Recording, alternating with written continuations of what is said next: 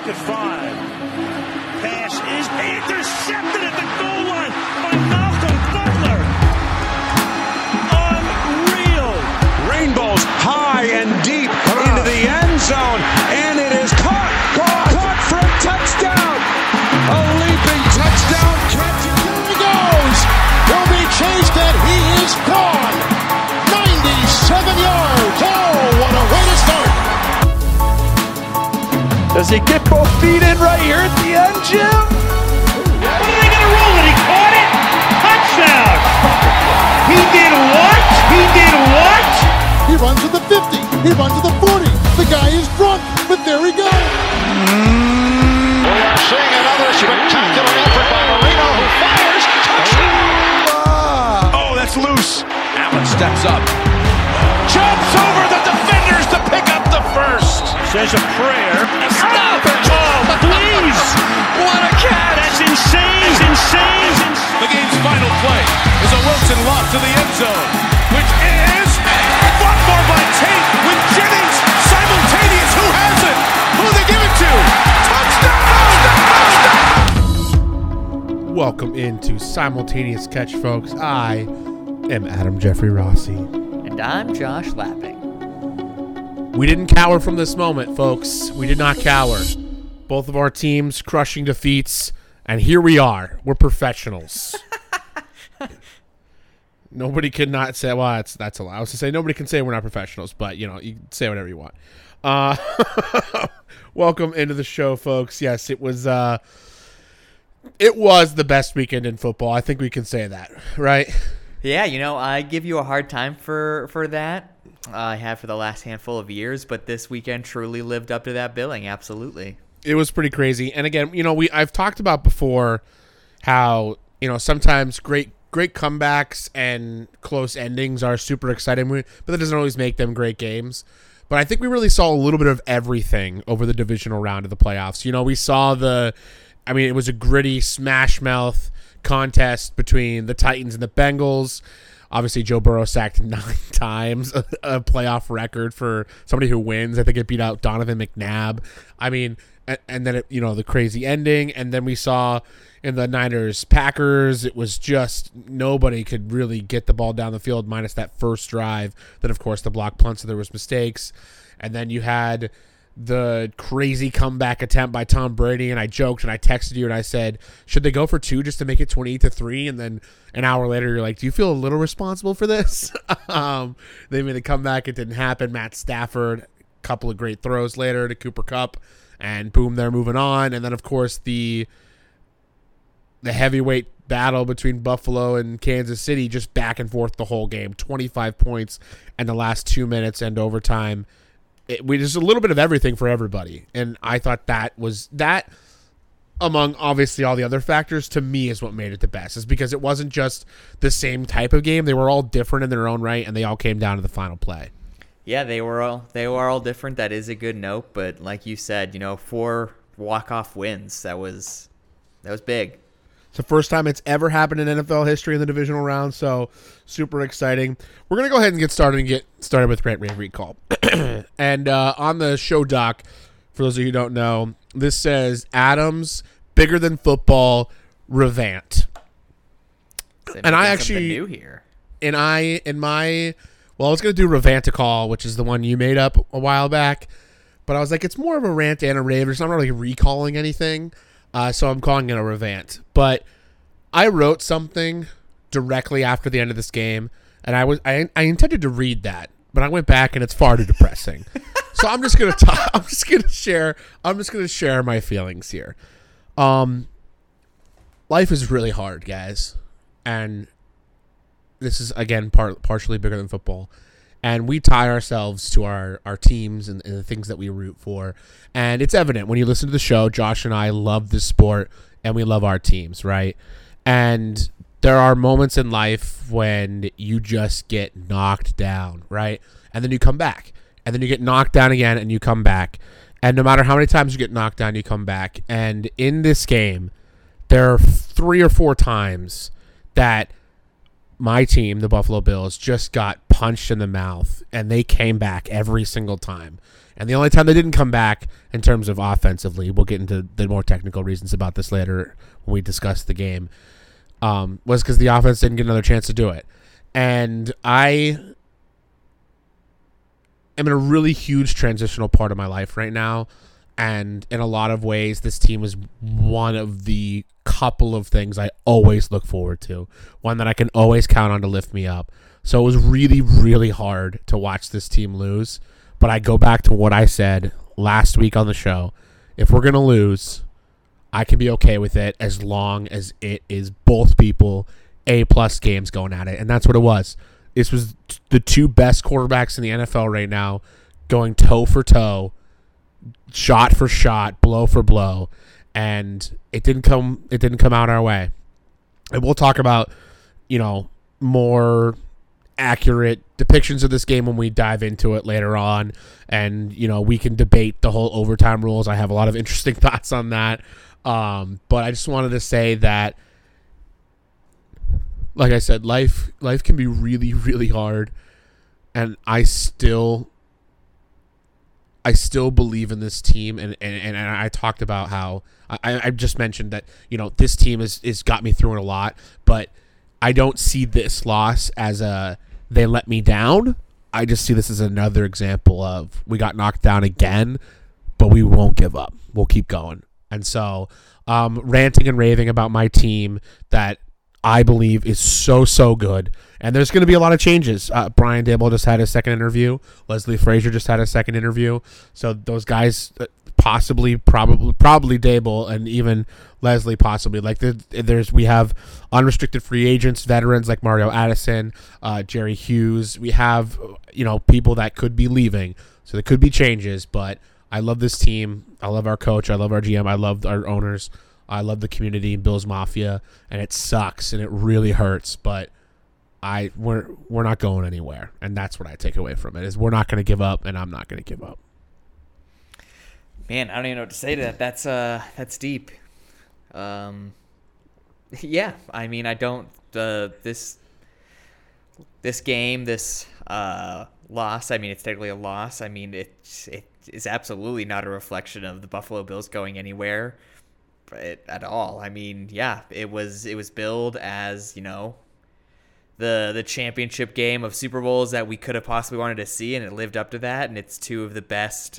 Absolutely best quarterbacks playing right now, but two of the best quarterbacks just in the AFC, possibly the NFL as a whole, for their age bracket in right now. So there's no reason to fret or think, oh no, like this was our chance. I mean, because obviously, to get this far and to have that opportunity, of course it is the chance for this year. But I mean, yeah, the Bills are just fine, absolutely.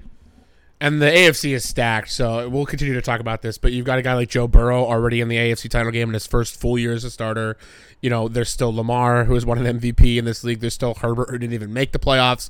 And Deshaun Watson's going to play football again. We don't know where, but there's a ton of young quarterbacks to be battled. So the future of the NFL, I think we're about to enter a new golden age of quarterbacking. I'm very excited about just living in this era. But that being said, we'll go through and recap games, and I have got a lot more to say about this game, but that's my revant. So I tip it over to you, my friend. All right, I feel like that's hard to follow when that was so passionate. And it was better than the super depressing poem I wrote. I'll say that. Yikes! Well, anyways, so I'm going to rant about something that is much funnier and lighthearted in my opinion, and it's going to be the world reacting to Patty Mahomes' wife and his brother.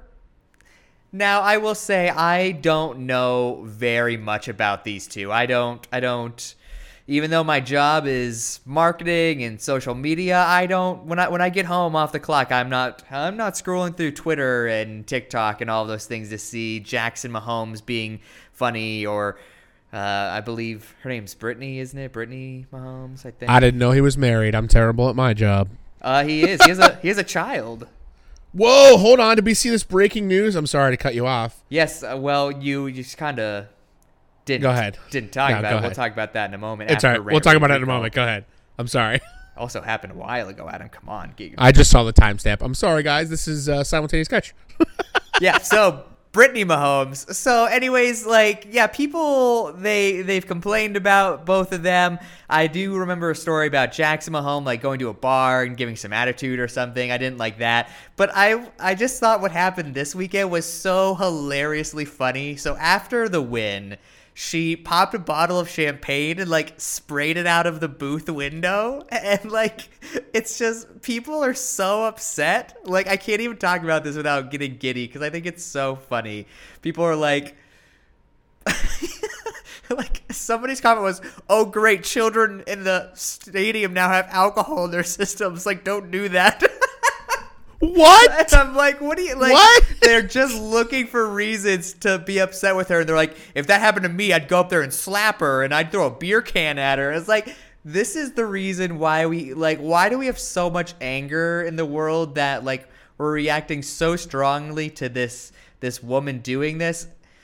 I can guarantee there's no one in that stadium that minds getting a little bit wet after the amazingness that just happened. And even if there were Buffalo fans that were in that area, and in the video it looked very much a sea of red, right? But if there were Buffalo fans, like, you know, I'd be like, oh, I'd probably have an expletive, be like, what the heck's that?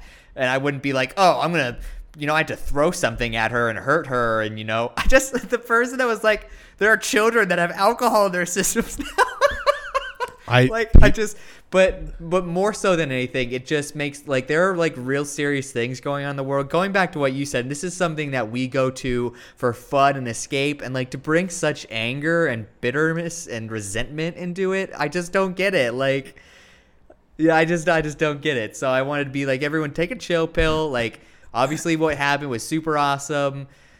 It was exciting for those fans. Let them celebrate. We don't have to be like, I'd go up and slap her if I saw that. Like, just no, get out. Don't. Yeah, don't. You're right. I totally agree that there's definitely way too much happening, and there's in terms of anger and vitriol happening in the world. And this is one of the reasons why social media sucks, is because it just gives people a platform to say really stupid things sometimes. So I don't have any more to add to that, but you're absolutely right. But yeah, like when I was reading it, it was like, oh, not funny, talking about violence. And then somebody's like, the whole child thing. I was just like, what? Unbelievable. Anyway, PSA from Simultaneous Sketch, folks. Don't give your children alcohol. Anyway. Underage drinking is not cool. But yeah, there is some really large breaking news in the NFL today. That's a big deal. So let's talk about that for a quick moment before we break into this awesome weekend we experienced. Yeah, I had pulled up I bookmark interesting stats and tweets on the Simultaneous Catch's Twitter. If you're not following, it's at SimultCatch. And I bookmarked them for the show. And I was bringing up the bookmarks as you were talking, and I saw Sean Payton officially told the New Orleans Saints he will not be returning. And in talking with an interview, Ian Rappaport reported that he said his plan right now is to not be coaching in 2022. So he's stepping away from the game. There's another funny quote where he says, I look and I've never been tailgating before, and those people are having so much more fun than I am having right now. So apparently Sean Payton's quitting coaching to go tailgating, but regardless, this is huge news. It is very large news for the New Orleans Saints organization. Right now, the idea is one of those two coordinators are going to step up. Dennis Allen obviously has head coaching experience with the then Oakland Raiders, so he might slide in there. He's been very, very prominent on that defensive front and leading that charge. We'll see if he steps in, or maybe, this is going to be something that we see a total surprise. There are a lot of openings in the NFL right now, a lot of names being thrown out there. We were not, or I at least was not, expecting the New Orleans Saints to be in a position to be doing that. But all of the reports are that this is not overly surprising from within the organization. This was something that they kind of foresaw happening. Peyton talked about the trials and tribulations that he went through this year with COVID continuing and having 4 quarterbacks that had to come in and start for him, and the injuries that occurred. And, honestly, I'm not saying that, for the first time in a long time, he's had some trials and tribulations, because there was a span of time that they went 7-9 with Drew Brees. But Drew Brees, I think, just made his job a lot easier and a lot more enjoyable. So I'm not surprised by this. But yeah, I don't think we're going to see Sean Payton retire officially. I just think he's going to spend the year away. I don't know if that means he comes back to New Orleans in 2023. I think that could be a little messy, but he's under contract still for another 3 years. So there's a lot of aspects to this story that are really fascinating. Absolutely. And, I don't want to spend too much time on it because we're covering the NFL playoffs right now, but it's fascinating to talk about just real briefly. And honestly, like I said, I mentioned the quote jokingly about, he's like, they're having more fun than I am at these tailgates. He's been a coach for a very long time. This is not an easy job, right? Contrary to the Twitter folks who say, oh, that was a dumb decision, you should have done this, I would have done this. This is not an easy job, okay? It's a really hard job. It's stressful. There's only 32 people in the entire world that get to have head coach of an NFL team on their resume every year. So I don't think we fully understand the toll that it would take. And you're right. He went on this long run with Drew Brees. Maybe he just wants to take a step back for a little bit. Maybe he wants to go do something else that's more fun, and more power to him. I know that you and I have talked about Sean Payton a lot on the show, and him and Drew Brees and that connection, something that we really liked, and all of that stuff. But there's also a lot of talent on this team. So if it's Dennis Allen or somebody else on that staff or somebody else coming in, they have a lot of talent on the team. They just got to figure out this Jameis Winston, Taysom Hill, or other quarterback situation. Monitoring what goes on with New Orleans is going to be really fascinating as we approach the offseason. Like you just talked about the quarterbacks, we have to see what's going to happen with Michael Thomas, who we didn't get to see at all this year. It's kind of the forgotten man to such a superstar wide receiver, and he just fell off because of injury, and then nobody talked about him. That's going to be really fascinating to see. If he's still around, who obviously becomes the head coach, it's going to be very, very interesting to monitor. And let's not forget, one of the teams on Russell Wilson's list that he would allow to be traded to. So it'll be fascinating to watch that as we continue on. But let's break down the greatest weekend in football ever, ? A lot of people are asking that question. We're asking that question too on the show today, but we're breaking it down chronologically. Number one, Cincinnati at Tennessee. Adam had a plan all Saturday. He was going to go see a movie at 2:00 and then be on his couch in his pajamas ready for kickoff. He got to the movie theater. It was closed because we had 1 inch of snow in North Carolina. I was furious. I was told that you had 2. Yeah, maybe it was 2 inches. I don't know. I don't know the difference between 1 and 2 inches. That sounded really bad. But moving on. So yes, I was disgruntled at the start of this game, but I made cheese fries and I felt a lot better. So Cincinnati at Tennessee, the number 1 seed. Derrick Henry returning. He did have a touchdown and a pretty heavy workload coming on, although he was nicked up early in the game and he was out for a little bit, but then came back in. It was kind of all over the place, but sacked 9 times was Joe Burrow. That's more than Donovan McNabb in the 2003 divisional round. He was sacked 8 times with a win. So this is the most sacked a quarterback has ever been in a playoff game and ended up winning the game. Evan McPherson quoted talking to Joe Burrow right before the end, before he walked out to kick it, said, quote, "Looks like we're going to the AFC title game," end quote. Which is pretty awesome. I mean, Evan McPherson has absolutely, in my opinion, already established himself as one of the best kickers in the league in his rookie year. I feel very comfortable and confident saying that I don't think you usurp. I don't know if I just said that word correctly, but I don't think you usurp Justin Tucker by any means. I still think Justin Tucker is the best kicker in the league right now. I think he's going to go down as the best kicker in NFL history. But outside of Tucker, if I was in a clutch situation, I think this young man has really shown himself thus far. I don't expect something crazy to happen where it's like, oh man, like McPherson can't kick anymore. Like he's had such a bad string, because I think he's already proven to be clutch. He's been cool. He's been calm in these big situations. And we're not talking about like a situation where you have 3 seconds left and you're running out to kick a 30-yard field goal. I mean, like these are 50-yard field goals that he's been converting all year long. So yeah, absolutely. And you know, we could talk about Sewell versus Chase at the 5th pick of the draft this year. I certainly was not a fan of it, and this game proved them right and wrong simultaneously. I mean, he sacked 9 times, but Chase was awesome. He was utilized, coming out of the backfield in certain plays that were fun. They're little pitches. He's used in motion on end arounds. He catches the ball over anybody. It's just weird how you can have that debate and both arguments can be right at the same time. But one of my favorites follows on Twitter, and one of my favorites working in the business today, Mina Kimes, said, people are still arguing Sewell versus Chase when Duke Tobin landed the god Evan McPherson in the 5th round this year. So they had an incredible draft this year. And, this team was in the AFC title game probably 2 years too early. So there's a great future with this team. I want to break down this game, though. It was a miracle that it was only 6-0 at the beginning of the game, because there was a lot of sloppy play throughout this whole game, but especially to start with, interception and bad penalties and just bad possessions overall. And it got into the second half, and I was like, what is happening in this game right now?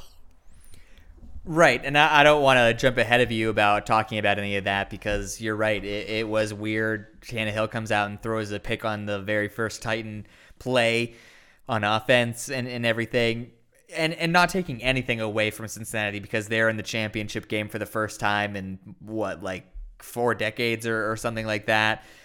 They've gone on the road to do it. They took down the number 1 seed. That's all great and awesome. But this was a game, in my opinion, that Tennessee just lost. It was awful.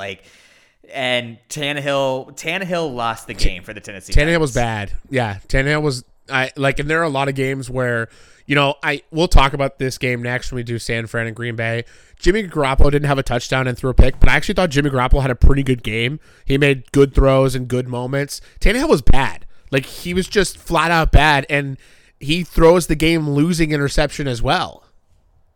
Yeah, I mean, you can't throw when your defense has a game like that where it sacked Joe Burrow 9 times. This defense was all over the place. It did a pretty good job of limiting those gigantic plays that we've seen the last month from Cincinnati. There was only one time that Chase, caught a 5-yard pass and took it 50 yards. I think that's a great job at limiting that, because we see how easy he makes that look sometimes. But then, yeah, I mean, you can't throw 3 interceptions, and you can't, the key 4th down with that Derrick Henry. You're Derrick Henry. Why are you trying to act like Le'Veon Bell? Let me find the hole. Just put your head down. 1 yard. Go charge at it. That baffled me. And also, I believe the 3rd down play was a QB sneak. And then the 4th down play, he just got stuffed because he was trying to dance around. It was so confusing to me. The whole game was confusing because it was just a reverse narrative for almost everything. My friend's fortune was wrong, because mine was that the Bengals would win this game, but it would be because Joe Burrow had 3+ touchdowns and that he just lit it up. And it just was so not that. It started McPherson field goal 2 in a row in the first quarter, 6-0. In the second quarter, Derrick Henry scored, and then they failed the 2-point conversion. And then McPherson kicked the field goal. End of half, it's 9-6, right? In the third quarter, Joe Mixon 16-yard touchdown, and then Bullock field goal, and then A.J. Brown 33-yard touchdown. A.J. Brown, by the way, was freaking awesome in this game. He was making. I have a play that he made that I wrote A.J. Brown and just drew a really terrible stick figure with his mouth and jaw hanging open. It was how you do that with the stick figure. It's pretty bad, actually. I don't. That's how.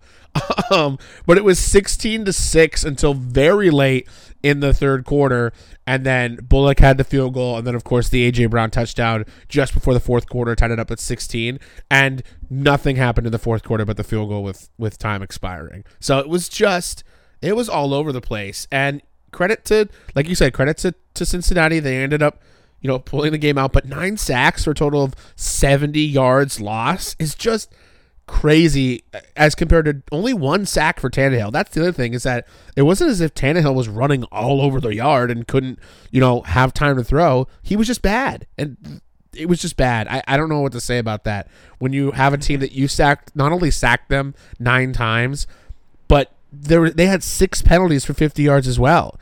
I mean, the Bengals were practically giving this game to them, and Tennessee couldn't do it. And Tennessee is kind of known for winning these types of games, right? They don't beat themselves.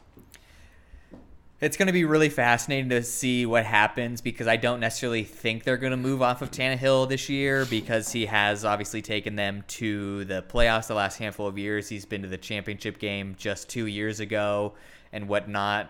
He was a stable leader when Henry went down, and those interceptions were not a problem before this game. But I just don't think Tannehill is the answer to get the Titans to the ultimate goal where they need to go. I think maybe Titans fans probably don't disagree with me right at this moment because it stings and hurts. I think Titans brass inside the office is probably Tannehill's our guy, but I think long term, obviously he's getting older and everything, but I just don't think he is the guy to get you to the promised land. About 30% of their drives, they went less than 10 yards, and one of those drives was -6 yards in 3 plays. It was just bad. I mean, I don't have much else to say about that. And, now we actually get a really fun rematch between the Bengals and the Chiefs in the title game. Obviously, I'm upset because I wanted the Bills there. But that'll be a really fun matchup. We'll talk about that heading up. But, yeah, two teams facing each other that are coming off very different wins. We'll see what happens in the offseason for Tennessee. And you're right, I don't expect them to move on from Tannehill either. But Tennessee's going to be a weird team to predict next year, that's for sure. All right, let's get to the San Francisco 49ers and the Green Bay Packers. I remember texting you. It was the first drive, and I was like, well, this is over, right? This is going to be a 40-point win by Green Bay. It was perfectly dialed up. They couldn't stop them. And then nobody scored. Just nobody could score. And I was like, all right, defense. And Adrian Amos had a pick, and I texted you our annual playmaker thing joke when he got the Clinton Dix swap between him and Adrian Amos. And then I have a tweet here that I bookmarked, and it says a live look at the Packers special team coach next week. And it's a picture of a guy making sandwiches at McDonald's. And how can you lose in the exact way that everybody said that's how you would end up losing? What is going on with the special teams, dude? Like, I feel bad for you, and I was texting you, and I was like, I feel this really hurts me too because I wanted them to win, and I get sad when you get sad, but like, what the heck's happening, man? Yeah, I mean, it certainly was disappointing to lose in that way, and you can blame the special teams or point to that being the big momentum changer, the block kick, the block punt, the block field goal that they had before the half and everything like that, but it goes well beyond that. No team really played a very good game in my opinion, but I'm very, very, very critical of the Packers in this one. This was not good. I came on last week and criticized Cliff Kingsbury and said that there was no plan put in place in the Arizona Rams game, and I feel very, very similar about Matt LaFleur in this one. I think this is one of the worst games I've seen him coach in a long, long time. Earlier this season, I even talked about how the Packers have been notorious for getting to slow starts, but they've rebounded and they've adjusted. It was the complete opposite in this one. They came out and the script worked perfectly, and then they had no answer.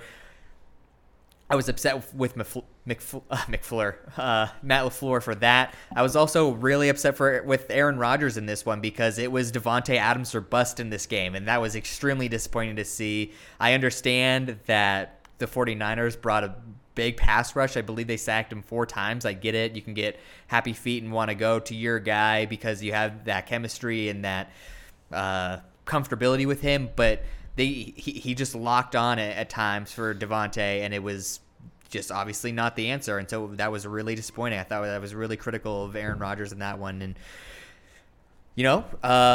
I feel not just as a fan, but sometimes in my opinion, the better teams in NFL games don't win. In my opinion, Green Bay was the better team on Saturday night, but they didn't win the game. Oh yeah, I agree with that. But, so that's a thing. But there's a ton of blame, obviously, not just to go about the special teams, which are you can definitely point your finger and scream at that. But it was just, I was upset with the coaching. I was upset with the quarterback play. There were a few injuries, and you don't want to blame injuries, but I think having A.J. Dillon go down as early as he did was big. That was a bummer not to see him out there for for the second half and a portion of the first half, but you can't just put it solely on that because Aaron Jones ran well, but they just didn't have a lot of opportunities to do so. Yeah, I haven't followed advanced analytics for a very long time, so I'm still new to EPA, expected points added. But this has got to be a record for a team to win with such a the 49ers EPA total on offense was negative 11.56, which is a massive number. I don't know what that means. It's what you need to know is it's a massive number actually.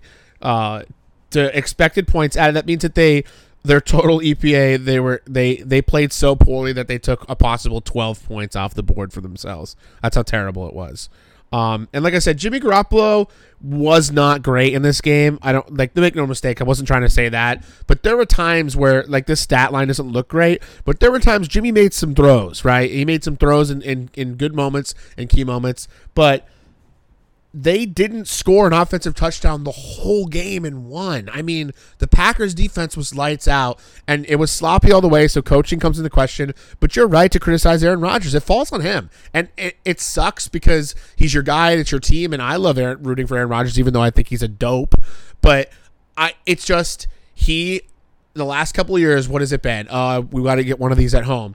We got a defense now, right? It's just all these things. And he had everything, right? He had it in Lambeau with the snow, with a great defense, playing at the top of their game of the season, with Devontae Adams and Aaron Jones, and he couldn't get it done. And I am, again, we will have Aaron Rodgers Watch covered, I promise, guys. It'll be on Simultaneous Catch. But I have no idea where it goes from here, because they made the joke on Get Up that Aaron Rodgers may own the Bears, but his owner might be the 49ers in the playoffs, now 0-4. Now 0-4. It was rough, man, and I felt bad the whole time, and I was just thinking about you, and I went to FaceTime you for like the last possession. I was like, I want to see what happens, and I was like, I'm glad we didn't connect on that FaceTime, because I don't know if it would have made me really sad to see your reaction to the end. Well, first of all, I again apologize, but texting and whatnot with you, this isn't important. This has nothing to do with the show, but with my internet TV, you're technically ahead of me, so I put my phone away during games because you like text me like, "Oh, big play," and like I want to like see the play myself, so I didn't even see your FaceTime messages until after. That's fair. That's fair. That's a good point. I thought about that because my mom whenever there's a commercial break, I'm like, oh, text Adam, here we go. And then I'm like, put it away. And that makes more sense now. But I remember my mom was texting me and her TV was ahead of mine during the Bills game. And I was like, first of all, Mom, when was the last time you ever watched a Bills game? Second of all, you gotta wait like a solid 30 seconds after you want to text me because you cannot ruin a part of this for me. Regardless. Yeah, I mean, it's fascinating, and now the 49ers are back in the title game after we questioned them and Shanahan the whole season. Here they are back in the NFC title game in a three-peat, another three-peat in this. It's just rematch after rematch this NFL playoffs, and a three-peat between the Niners and the Rams. It should be pretty wild. Anything else you want to add on this game, pal, before we move on to the next one? No, yeah, I feel pretty okay. All right, that takes us to Sunday of the divisional round. The Tampa Bay Buccaneers hosting the Los Angeles Rams. And somebody tweeted before this game, they were like, no team has ever won a home Super Bowl, and the Rams are one game away from the title game before they can make it. I was like, did we all just forget the Bucs won last year? Like, that was a big storyline. Regardless, this was a blowout, dude. It was in the third quarter. It was 20. In the third quarter, Stafford had a 1-yard rush to make it 27-3 with 7 minutes left in the third quarter. And then it was suck-up field goal, Fournette touchdown, Evans touchdown, Fournette touchdown. And then all of a sudden it's 27-27. And everybody's freaking out. And then, of course, Matt Stafford, 2 clutch throws to end the game. This was like absolutely fantastic. They asked Matt Stafford after the game. Somebody said to him on the sideline, man, because he had like a crazy dark facial reaction. He said one of his teammates came up to him and said, quote, "Man, you were in a dark place." And Matt Stafford responded, "Sometimes you got to go to those places." And he just came out and made 2 great throws. They moved right down the field. And again, like I said, Kupp got free on that last play, like Of course he did, and you can't let that happen as a defender. But for Stafford to throw that off his back foot with a guy in his face and get that there in that moment to win the game against Tom Brady, who's surging, that's a hard thing to do, man. And it was pretty awesome. I think that he didn't shut everybody up because he made some mistakes in this game, but he was pretty great. And I think he silenced a heavy section of his haters in this game. This game was pretty darn nuts because we got to see the Rams come out and be amazing, and then we got to see Tom Brady do his thing, and then the questions about the whole McVay being perfect until this year on his halftime leads, and are we going to see the same thing we saw in Week 18 that allowed the 49ers to get into the game and win and get into the playoffs? Is that going to happen here? And for Stafford to do that, I don't know. I mean, absolutely credit to Matthew Stafford for getting the ball there and whatnot, but it would be pretty. I mean, would Matthew Stafford still have a job if he overshot Kupp when he was wide open? I mean, yes, absolutely credit to get the ball there, and you're talking about but this is also, it was a former first round pick. The guy has the talent. It was never about that, but I think the critics come from, allowing a 24-point comeback because you weren't the only one that fumbled, but you did have your turnover there and the massive chaos of all of that. There aren't many times that I think the NFL is, I don't want to say rigged. I think rigged is a very extreme word, but scripted. And I was like, this is the Hollywood tale right here. I mean, Cooper Kupp touches the ball, 200 times this year and doesn't fumble. And then we got to get Tom back in the game. Oops. What? That's a good point. And I had texted you, True, during it as well, the same way I did during the 49ers-Cowboys game, but this game was drunk too. It was all over the place. And then Akers fumbles twice, and I mean, it was nuts. And I have fun stats of Van Jefferson was the target on the first drive for the end zone. I was like, what are you doing? That's so weird. And they had the 3rd and 20 touchdown to Kupp, and he made a really fun move on the play, but he was wide open. I have no idea why he was doing that. And then the Ndamukong Suh, I was going to say a swear word, complaining to refs about somebody possibly kicking him is the most ironic thing I've ever seen in my entire life. Shut up. That was funny. That was enjoyable.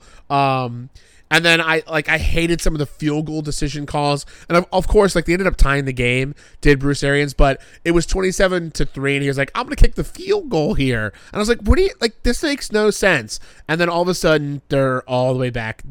Tampa Bay, they rallied, and that's awesome, but they had a ton of opportunities to come back in this game. And they missed half of them and still made it back. So you're right. If the Rams lose this game, there's definitely a lot to throw on the shoulders of everybody. Akers, McVay, Stafford. But nevertheless, they pull it out. And now we're looking at the first conference title game in 12 years that won't feature Brady or Rodgers. So 2 guys getting knocked out in 24 hours of each other is pretty nuts. And this game was that as well. It was funny. I talked a lot about Bill Simmons on this show because he's one of my favorite podcasts.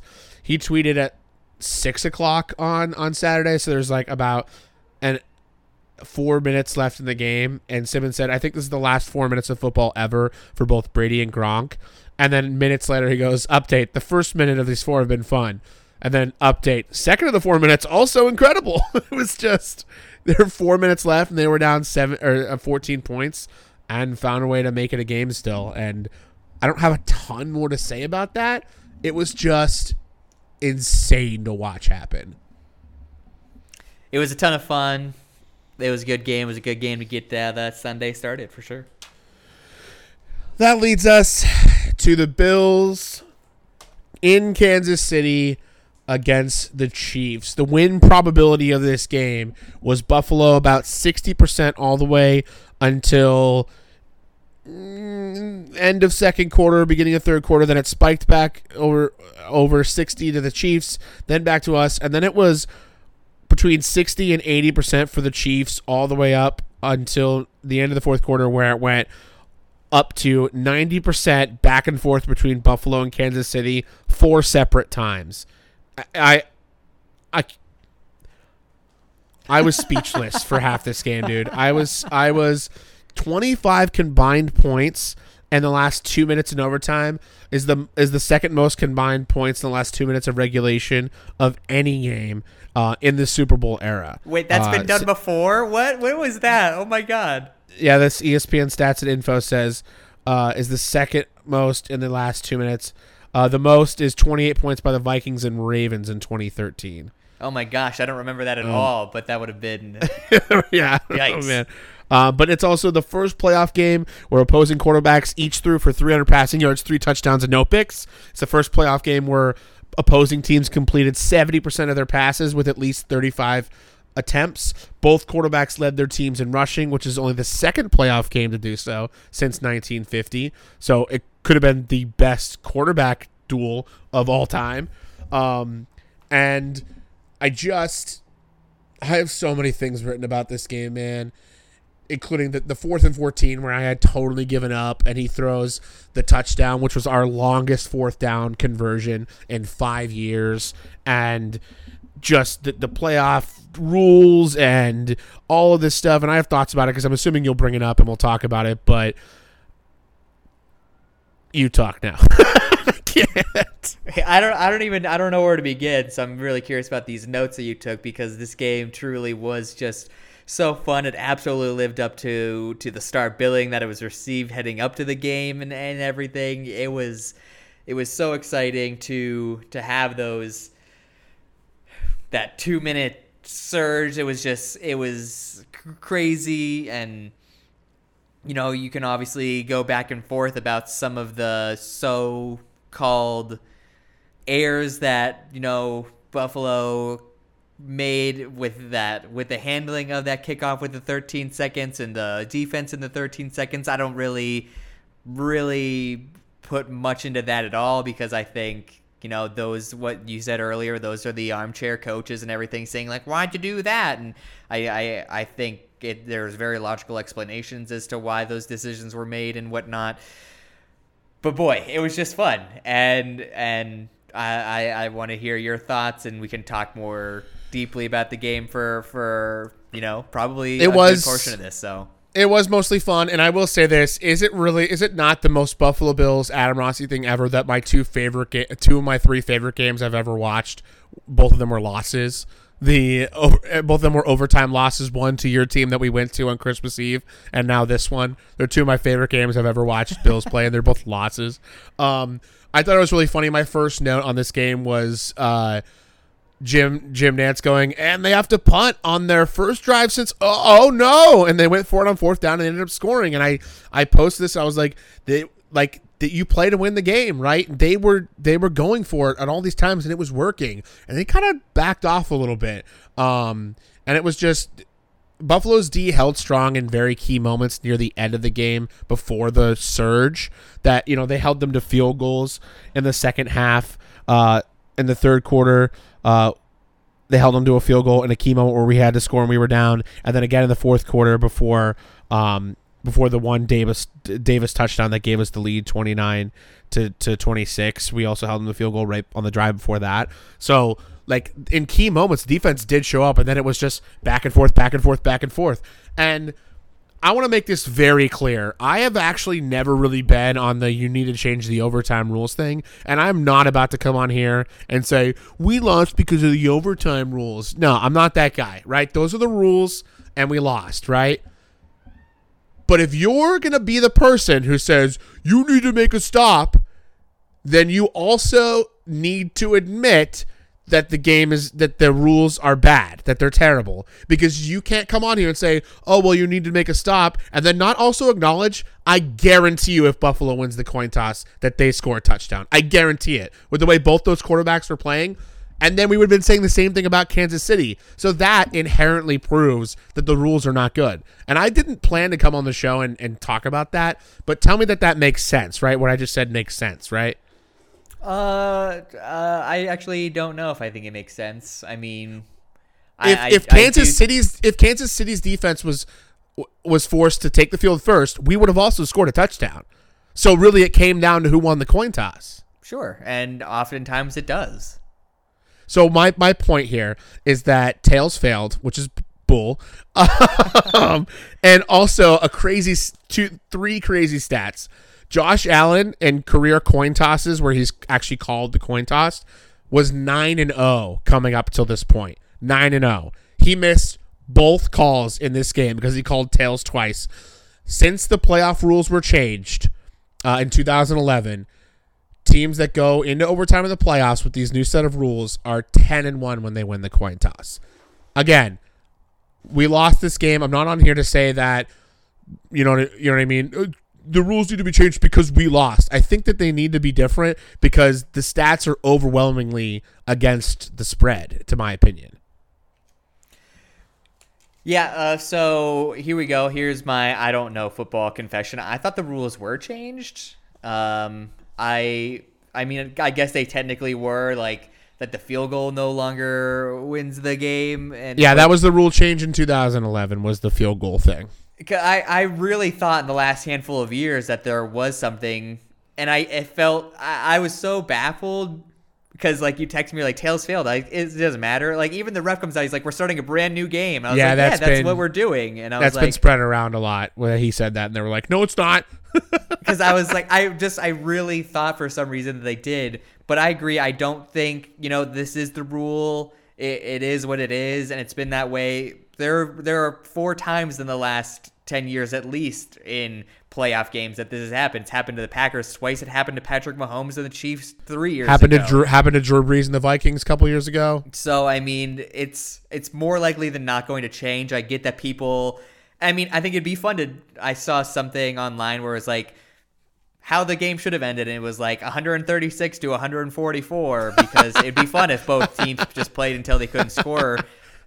And if they do that, then that's great. But we've seen this year in and year out. I get that this was a really high-profile game where offenses were scoring left and right, especially the flurry that we saw at the end, which propelled so much emotion and whatnot. But I don't think the NFL is going to change the rule.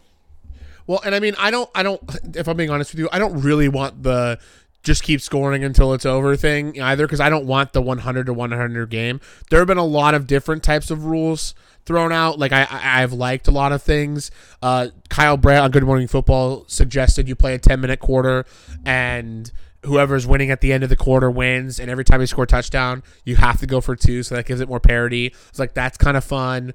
There was the one where it was, whoever wins the coin toss, one team gets to decide where the possession starts from. The other team decides if they want the ball or not.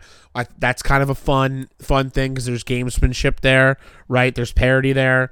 Here's the thing. There are 4 instances in the NFL, in the history of the game, where a quarterback completing at least 70% of his passes, throwing for 300 or more yards, and rushing for 300 or 30 or 50 or more yards in a playoff game. There's only 4 times that's happened. 70% completion, 300 plus passing, 50 plus rushing in a playoff game.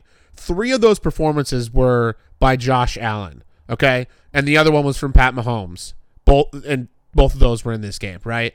So, like, to end the game the way that it did was fair, but just totally unsatisfying. And of course, I'm the Bills fan, and it's everything that I say is going to sound like it's slanted or biased, and it partially is.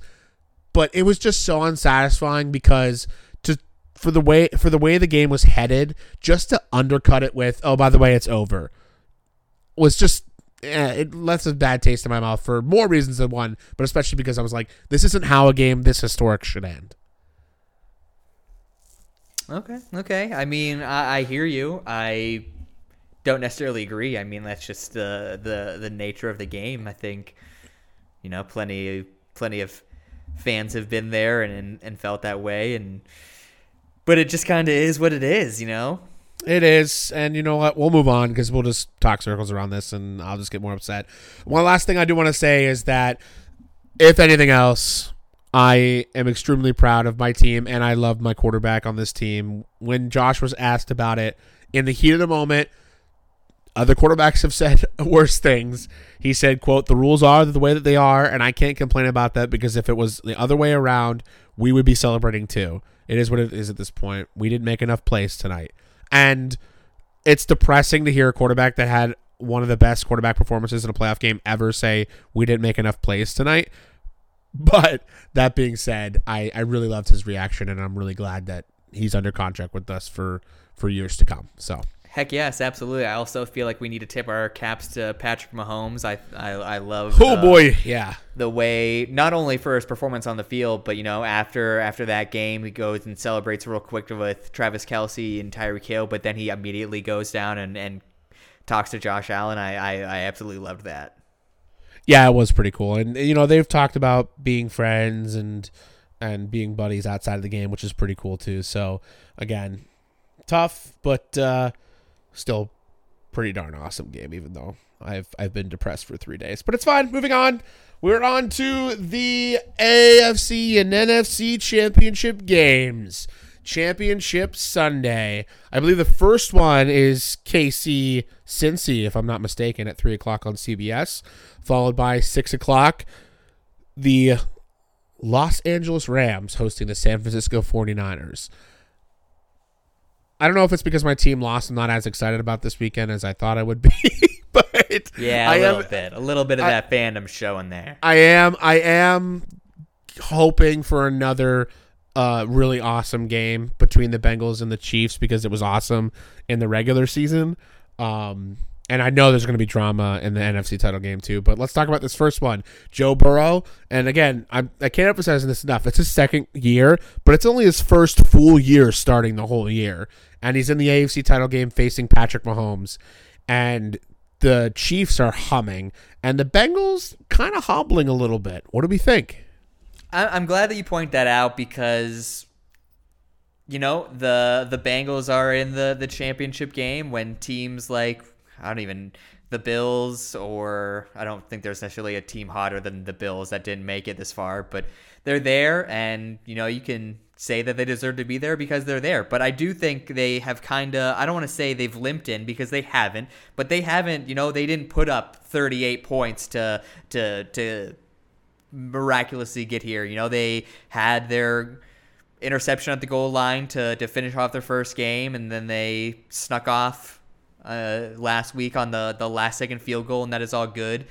I wouldn't say either of those are oh my gosh, like that was just completely amazing. Like they stamped the book. They absolutely closed it on that team. Like that team had no chance whatsoever. So I'm glad that you say it that way because they deserve to be there. Joe Burrow has become Joe Cool and all these things that people are just, he's the next generation of Chuck Norris jokes that are happening right now, and that's great. But this is going to be a huge challenge. And if you go back to the game against Kansas City, I don't remember which week it was, 16, 17? I think it was 17 because they got to take the following week off in week 18.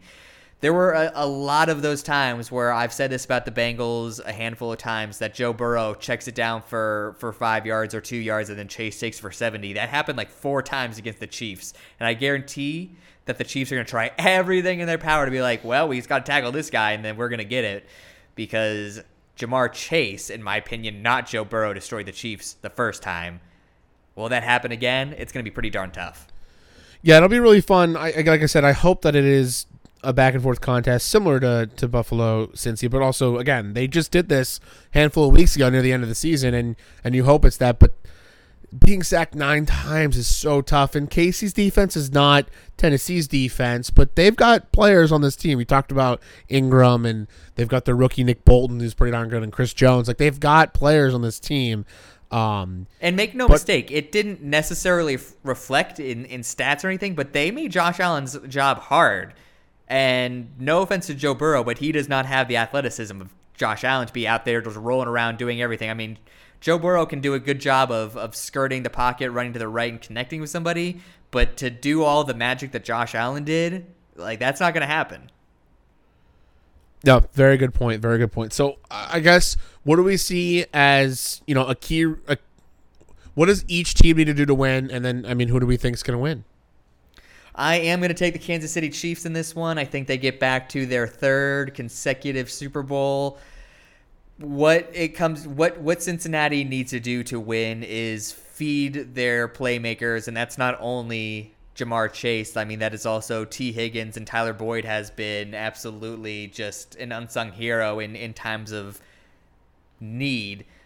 They need to get those guys the ball really fast, in my opinion, because they can't allow the situational football to happen of being in those long distances, because I don't think the Kansas City Chiefs will be susceptible to that. I don't think they're going to give the Bengals opportunities the way the Titans did in those interceptions and short fields and good kick returns. There were a lot of times the Bengals were starting the ball or the field at like the 40 or beyond. I don't think that's going to happen in this one.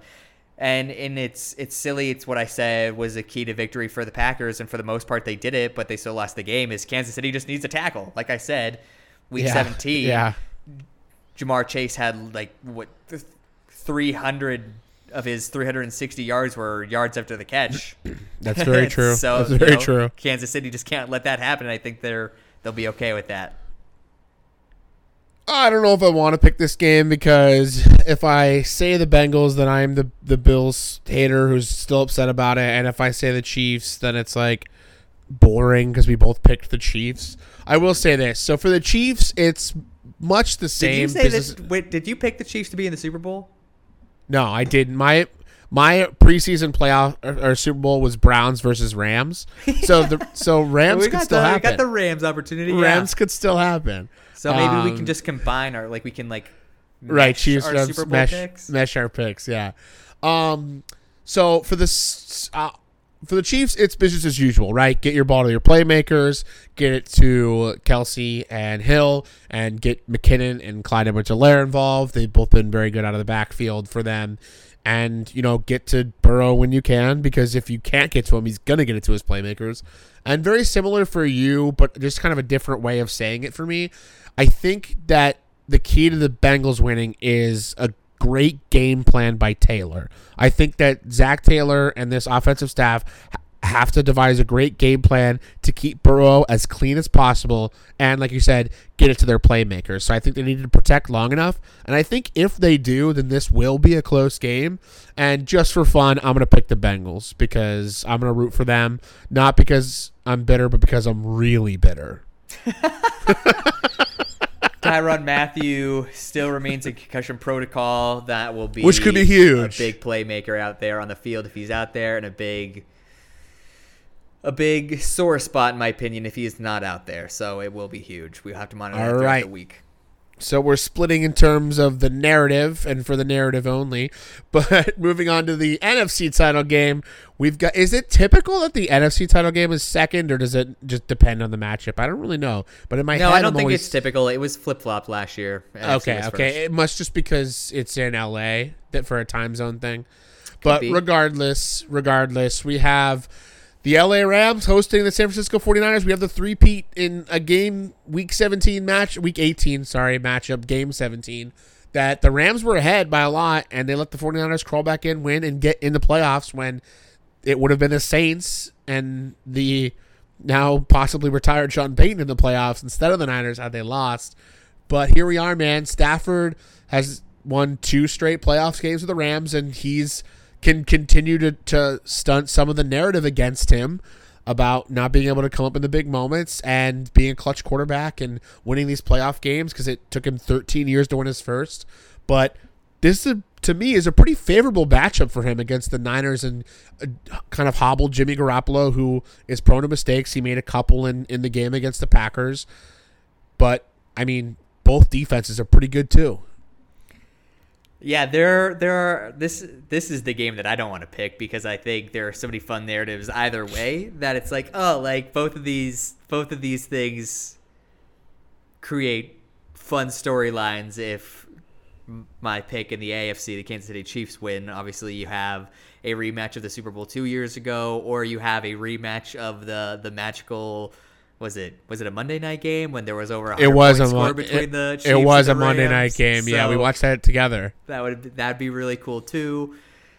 This is finally time to see if McVay can get over Shanahan. Shanahan is undefeated against Sean McVay when they've been in this rivalry. It's just gonna be really fun because I don't know if it comes down to the quarterbacks in this one, and that might be weird to say. I think this might be a battle of the head coaches. It might not. Yeah, it might not. The game better because both defenses, you're right, are lights out. San Francisco, it's weird to say because LA has so much firepower, as in Donald and Miller and Floyd, but I kind of credit their backfield or their defensive backfield when I think of their playmakers. I definitely think of Jalen Ramsey first, but I think about the 49ers defensive front. So it's going to be, it's just exciting. I'm at a loss of words because I think this is a super exciting. I love that it's NFC West showdown, divisional rivals. I like that Arizona is coming out and being like, we're PO'd because this happened. And I think it's really exciting that these two guys that were on the same coaching staff and have this lopsided rivalry against each other. It's put up or shut up time for LA now. So it's exciting. For LA, I think it does come down to Stafford and McVay. I think it comes down to the game plan against this defense. I do think that sort of play action, zone read, West Coast vibey, go down the field kind of offense can work against this type of pass rush where you can roll out Stafford out, move the pocket a little bit to the left or the right, and then just bomb down the field. And I think that fits them. I think it can work. I'm worried about Jimmy G in this game. I'm worried about him getting the ball to Debo, Ayuk, and Kittle, and all that against this Rams defense with Ramsey and Donald and Leonard Floyd's playing great. I don't know if I. So how did the Tampa game start? They were running with the ball with Fournette, and he was picking up 10 yards a chunk, and then his first two plays were 10-yard runs. He decided to stop doing that. I tell you, Kyle Shanahan's not going to do that. So I think Kyle Shanahan, and they have seen the Rams defense be exploited at time against the run, both times that they have played the 49ers, just for example. So, I do think that if this 49ers defense can be just a little opportunistic and force Stafford into one of those mistakes, they're just going to play keep away from Stafford. So I definitely hear you, Sean McVay, Matthew Stafford. They need to be on, but I feel like Kyle Shanahan might just say like, "Oh, you're not going to get the opportunity to do that."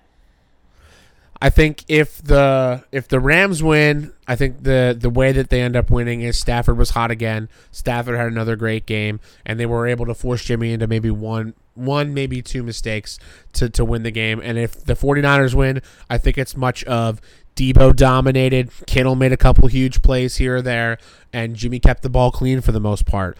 That being said, between those two narratives, the one I find more likely is the Rams. So I am going to pick the Rams. This means that my Super Bowl is Rams-Bengals.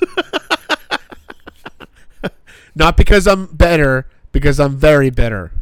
Very bitter. Yes, you will. I will say, pal, as you get more used to this, you will lose that. It'll become easier. That's a really good point too that I didn't bring up earlier, is that I've gotten a lot better with my reactions to Buffalo losing over these past couple of years. I really have. When you lose in such heartbreaking fashion so many times, it's real. I mean, Buffalo is now 0-2 on the road when Josh Allen has thrown a game-winning touchdown in the last minute of the game. 0-2 because we lost the Cardinals one last year and this one now. So again, like when you lose in such heartbreaking fashion, it's hard, but that's a comforting thought. I just want to win one in my lifetime. Regardless, I'm not bitter. I'm not bitter. I'm really bitter. Go ahead. You're going to see the Buffalo Bills win here pretty darn soon, in my opinion. With all that being said, I am also picking the Rams, but I'm kind of rooting for the Niners for the narrative of the team that had to claw their way in, in October, where like this team's done, we're putting a fork in them, they stink, they just had their turnaround, they have to win week 18 to get in. They are I understand they're no longer the lowest seed because of the added 7th seed, but we love the narrative of the 6th seed that gets their way in, and then against all odds, everyone's like, yeah, this is going to be an easy game, and we're going to get it, and then they go and do that. We saw that we've seen it twice with Eli. We saw it with Aaron Rodgers when he won his first Super Bowl. It's exciting to root for that quote-unquote underdog. I don't know. I think it'd be fun to see the 49ers get there. Yeah, absolutely. I don't really mind either NFC team. And honestly, I'm going to be, guys, part of this is an act. I am actually really bitter, but part of this is an act. I'm not going to be depressed if Patrick Mahomes goes to the Super Bowl and wins. I just have to avoid Nick Wright that week. That's it. But outside of that, I really have no sway here or there emotionally between Rams Niners. I will actually really love, like you said, the narrative for both. I just think the Rams are the better team, and that's why I'm picking them.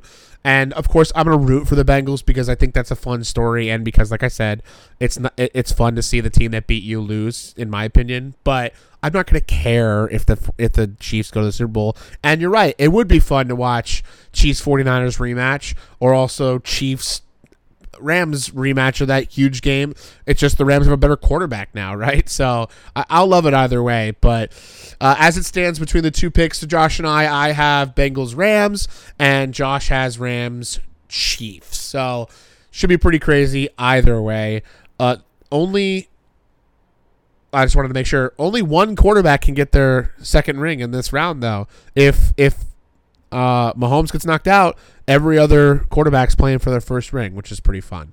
Anything else we want to add before we move on?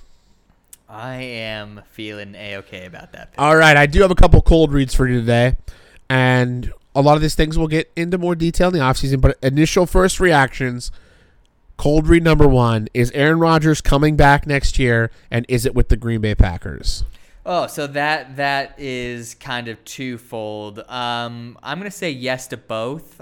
I'm not worried about Aaron Rodgers playing for another team. I don't think that is going to happen. I think he's much more likely to retire than go somewhere else. I think the situation is just set up for Aaron Rodgers best in Green Bay, and I realize that there's going to be a lot of change right now.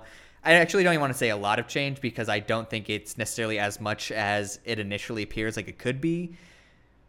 But I do think, I don't think he retires, and I don't see him going somewhere else because there are just so many situations. He was very honest and clear after the game, and I appreciated that he put the blame on himself. He didn't divert and be like, it was LaFleur and he kicked a field goal when we should have gone for it on fourth down, et cetera, et cetera. Yeah, I actually totally agree with you. A year ago, I would have believed he was going to go somewhere like a Denver or a Pittsburgh, people have said, which I think would be kind of fun. But yeah, I totally agree with you that I think that he does come back, and I think it will be with the Packers. Now, whether it's just for one more year again or a couple more years, I mean, he's only 37, 38 years old, which seems weird to say in multiple aspects. One, because that is older than us, but not crazy amount older than us, but also Tom Brady's 40. But also Tom Brady's 44, and so we're saying it's not that old, but it's nobody is Tom Brady. But yeah, I think I mostly agree with that. My second cold read is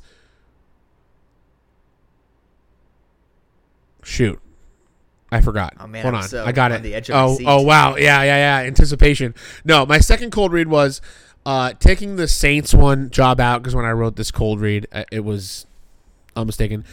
Brian Daboll's probably most likely going to get one of these head coaching jobs. Which one do you think he should take? Which one do I think Brian Daboll specifically should take? Yes. Which one do you think Brian Daboll specifically, you're like, that's the place that you should go? To jump out at the top of right now for Daboll, in my opinion, it's probably between New York and Miami. I think there is familiarity because I don't remember who just got hired by the Giants that came from the Bills. What was his name? Do you have that off the top of your head? Oh, is it our assistant GM? Yeah, he got hired as their GM, Yeah. so they could obviously kind of continue their working relationship there. Or Daboll going down to Miami, where he has already worked there, so he knows the area, organization, etc., but also having some semblance of a former relationship with Tua. I think those things are important. So I necessarily don't think those are the two most appealing jobs from the 8/9 head coaching positions available.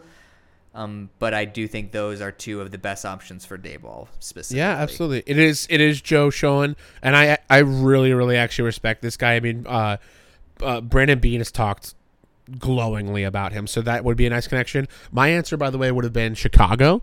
I think that you should pick the place that has a clear, awesome quarterback. And as much as I love Tua and haven't fully given up on Daniel Jones, even though I probably should, I love Justin Fields, and I thought he showed a lot of flashes. And I think that if you could pair Dable up with that, again, a quarterback that's a dual threat that has a big arm, similar to Josh Allen, I think he can create similar magic. So, again, I'm 90% confident he's gone, which makes me sad, but that's what happens when you have good coaches. So, those are my cold reads. There we go. I'm just going to go about one aspect of the game on Sunday night that we didn't talk about that I kind of mentioned, the armchair coaches. I want to get your opinion on it because a lot of people are very upset about it. I want to get both your Buffalo Bills fan opinion and then somebody who can just step back and analyze and think about football. Was it a mistake to not squib the kick with 13 seconds instead of kicking it into the end zone? What are your opinions on that one? So my initial reaction was, I wonder why we didn't squib it. And then I was like, well, maybe they put Tyreek Hill back there. And he actually wasn't back there. It was Pringle, who did actually have a pretty good game. So my initial reaction was, no, that's fine, right? You don't want them to have the ball closer because Mahomes has a cannon and we've been burned by Hail Marys before. But in reality, the mistake to me isn't the squib. You can dissect all these other things. The mistake to me was the defensive calls on the two plays. And I know that I understand that in a lot of ways it could have worked, but I think the mistake was they clearly had 3 timeouts. We knew that. You can't go in your prevent defense. I know there's 13 seconds left, but they have Tyreek Hill and Travis Kelce, and those are the bang, the 2 people that made the 2 plays to put him in position. You have to just play defense. Maybe you put an extra guy back there, right? But they don't need a touchdown. They need only a field goal. So maybe, again, you put Poyer or Hyde a little bit further back just in case, but you just got to play defense and stop them on 2 or 3 straight plays. That's my opinion. I think you can go back and dissect the squib or not the squib, but I think that, hindsight is always 20/20, but I think that was the mistake, is that you should have marched your defense out there and just played defense. All right, I definitely understand. I actually didn't know about Pringle being back there versus Tyreek Hill on the. Well, everybody was saying, it was Hill, that's why you don't kick it, but I rewatched it too many times. I'm pretty sure it was just Pringle back there, so it wasn't like Hill was back. Because if it was Hill, then I would have been like, everybody shut up. I don't want the ball in Tyreek Hill's hands. But then inevitably, you let him have, if that was the case, you let him have it in his hands the next play. Yeah, I actually didn't. I don't have any problem with the kick because you just did see Tyreek Hill. He didn't obviously score on the play, but you saw him make some magic on a punt return. So I understand being like, oh man, like these guys can do some things on special teams. So I understand just being like, don't even let them have it, because I understand the thinking. I'd rather have them go 30 to 50 yards from the 25 than getting to start at the 40 or something if something goes wrong and then having to go 20. So I didn't blame them at all for that. I do hear what you're saying about the defense. In my opinion, I would have rather have just rushed 3, so you had one more extra guy out there. That was another point too. Yeah, that was another point that was made. But again, there wasn't any time that Kansas City burned Buffalo deep. It was never, oh man, there was a 60-yard pass right there. It was Tyreek Hill catches it for 12 and then is able just to zigzag through. So I understand wanting the guys back there. So I have no problems with how Buffalo called that. I understand it. And let's be honest, the first play to me was inexcusable. The quick toss to Hill and letting him go for 30. Again, that's inexcusable. You have to know that they're just going to try to dump it off to him. And to give him 10 free yards on that play is inexcusable to me. But the second one, I don't really know what you can do. I think you probably saw us in the post-game coverage where they went in the huddle and Kelce was like, I'm not running that route. I don't want to do that. I'm just going to find open space. And Patrick Mahomes said no, and then you can hear it when he's at the line of scrimmage. He says, Kelce, do it. So he's just telling him, yeah, do what you just said, and he does. He just finds the open hole. He fakes Milano out. Mahomes is able to float it right in the open space, and it's there. And that's not, I don't want to say it's indefensible, but when you've got 2 guys who can just look at each other and say, Kels, do that, and they know exactly what it is, that's hard to cover, man. You You know what I mean? But again, the taste that's bitter in my mouth is that I believe that had we won the toss, Allen would have gone all the way down. That's the only thing that I'm upset about. Everything else I can get, right? I can understand that. That's the only one thing that bothers me. It's a tough thing, my man, but plenty of teams, plenty of fans have been there, and you will recover. It's going to be A-okay. And I will say one thing before we do Friends, Fortune, and Tidbits. I want to be very clear because there are a lot of people giving Allen and Buffalo kudos and credit, and I'm very happy about that. But Nick Wright, my nemesis, went on his show and he was like, this is gonna destroy Buffalo. It's gonna deflate them, and Josh Allen's gonna fall off the cliff now. The Buffalo Bills are gonna go scorched earth next year, and just watch out. We're coming back. It's going to be very fascinating. I definitely don't think he's about to fall off the face of the earth. But Buffalo, if they lose one or maybe even both those coordinators, it's going to be fascinating. Yeah, the coordinators are tough. We'll see how that happens in free agency. But to say that Josh Allen's going to throw for like 18 touchdowns versus 10 picks, like that's not going to happen. Which is not going to happen. So regardless, well, let's get some Friends Fortune, man. We've been wrong all postseason. We got to get one, right? I don't know. I'm not feeling it. All right, I will go first. I've got mine. 3-2. All right, folks. So, Friends Fortune, I got the Joe Burrow one wrong. I got my super wild card weekend one wrong, but just a week early because it happened the following week. So, I'm going to say that every single quarterback in this championship Sunday round is going to have 3 touchdowns. This could be, 3 rushing, could be 3 passing, could be 2 rushing, 1 passing, 2 passing, 1 rushing. Everybody will have at least 3 touchdowns. Alrighty, I'm back. Okay. All right, everybody. I'm going to say You ready? This worked. Are you ready? I'm so glad that it happened that way. Can you hear Adam, me? I'm doing my Friend's Fortune. Stop talking over me. Were we doing them at the same time? All right, so now that I've been so rudely interrupted, everybody, jeez, I'm crow. I'm going to say that the Yak Masters in the AFC Championship game, Jamar Chase, Tyreek Hill, I actually think the defenses are going to bottle these guys down. I don't think those 2 players in particular are going to go for over 80 yards combined, which means on the very first play, I very well could be wrong. Okay, there we go. So did you start yours when I said alrighty and I came back, or were we talking at the same time? No, we weren't talking at the same time. Oh, actually, okay. exactly what I wanted to have happen happened, so it worked out pretty well for me. Fantastic. Okay. All right. Well, I just have one tidbit real quick. One tidbit. We've talked a lot about the Bills and Brian Daboll and probably losing him. I think he's a great coach, and I wanted to point out real quick, Pardon My Take tweeted this out. It's a podcast. This is per Dan Graziano of ESPN. It says an example of how the coaches are delivering delivering certain messages. Offensive coordinator Brian Daboll, in a meeting early this offseason in camp, asked every offensive player and coach to stand up. He said, "If you're a coach and you've been fired, sit down." And every coach in the room sat down. "Okay," Daboll continued, "if you're a player and you've ever been cut or traded, sit down." A large group of players sat down. "If you weren't picked in the first round, sit down," Daboll said. And suddenly the only person left standing in the room was Josh Allen. The only other first rounder on Buffalo's offense is Mitch Trubisky, who sat down when he was cut or traded. "Josh," Daboll said, "how many scholarship offers did you get out of high school?" "None," Allen replied. "All right," Daboll said, "let's all remember where we came from." So again, I think he's a great coach. I think he's learned a lot under Sean McDermott because McDermott's great at this sort of motivational, inspirational things. And I just love that quote. Remember where you came from, right? Take nothing for granted and fight every day to be a better you. And that's why I think he'll be a pretty great head coach. Look at that. I like that. All right. Anything you got, my man? That is all for me, everybody. We are Thanks down for listening to the final 4.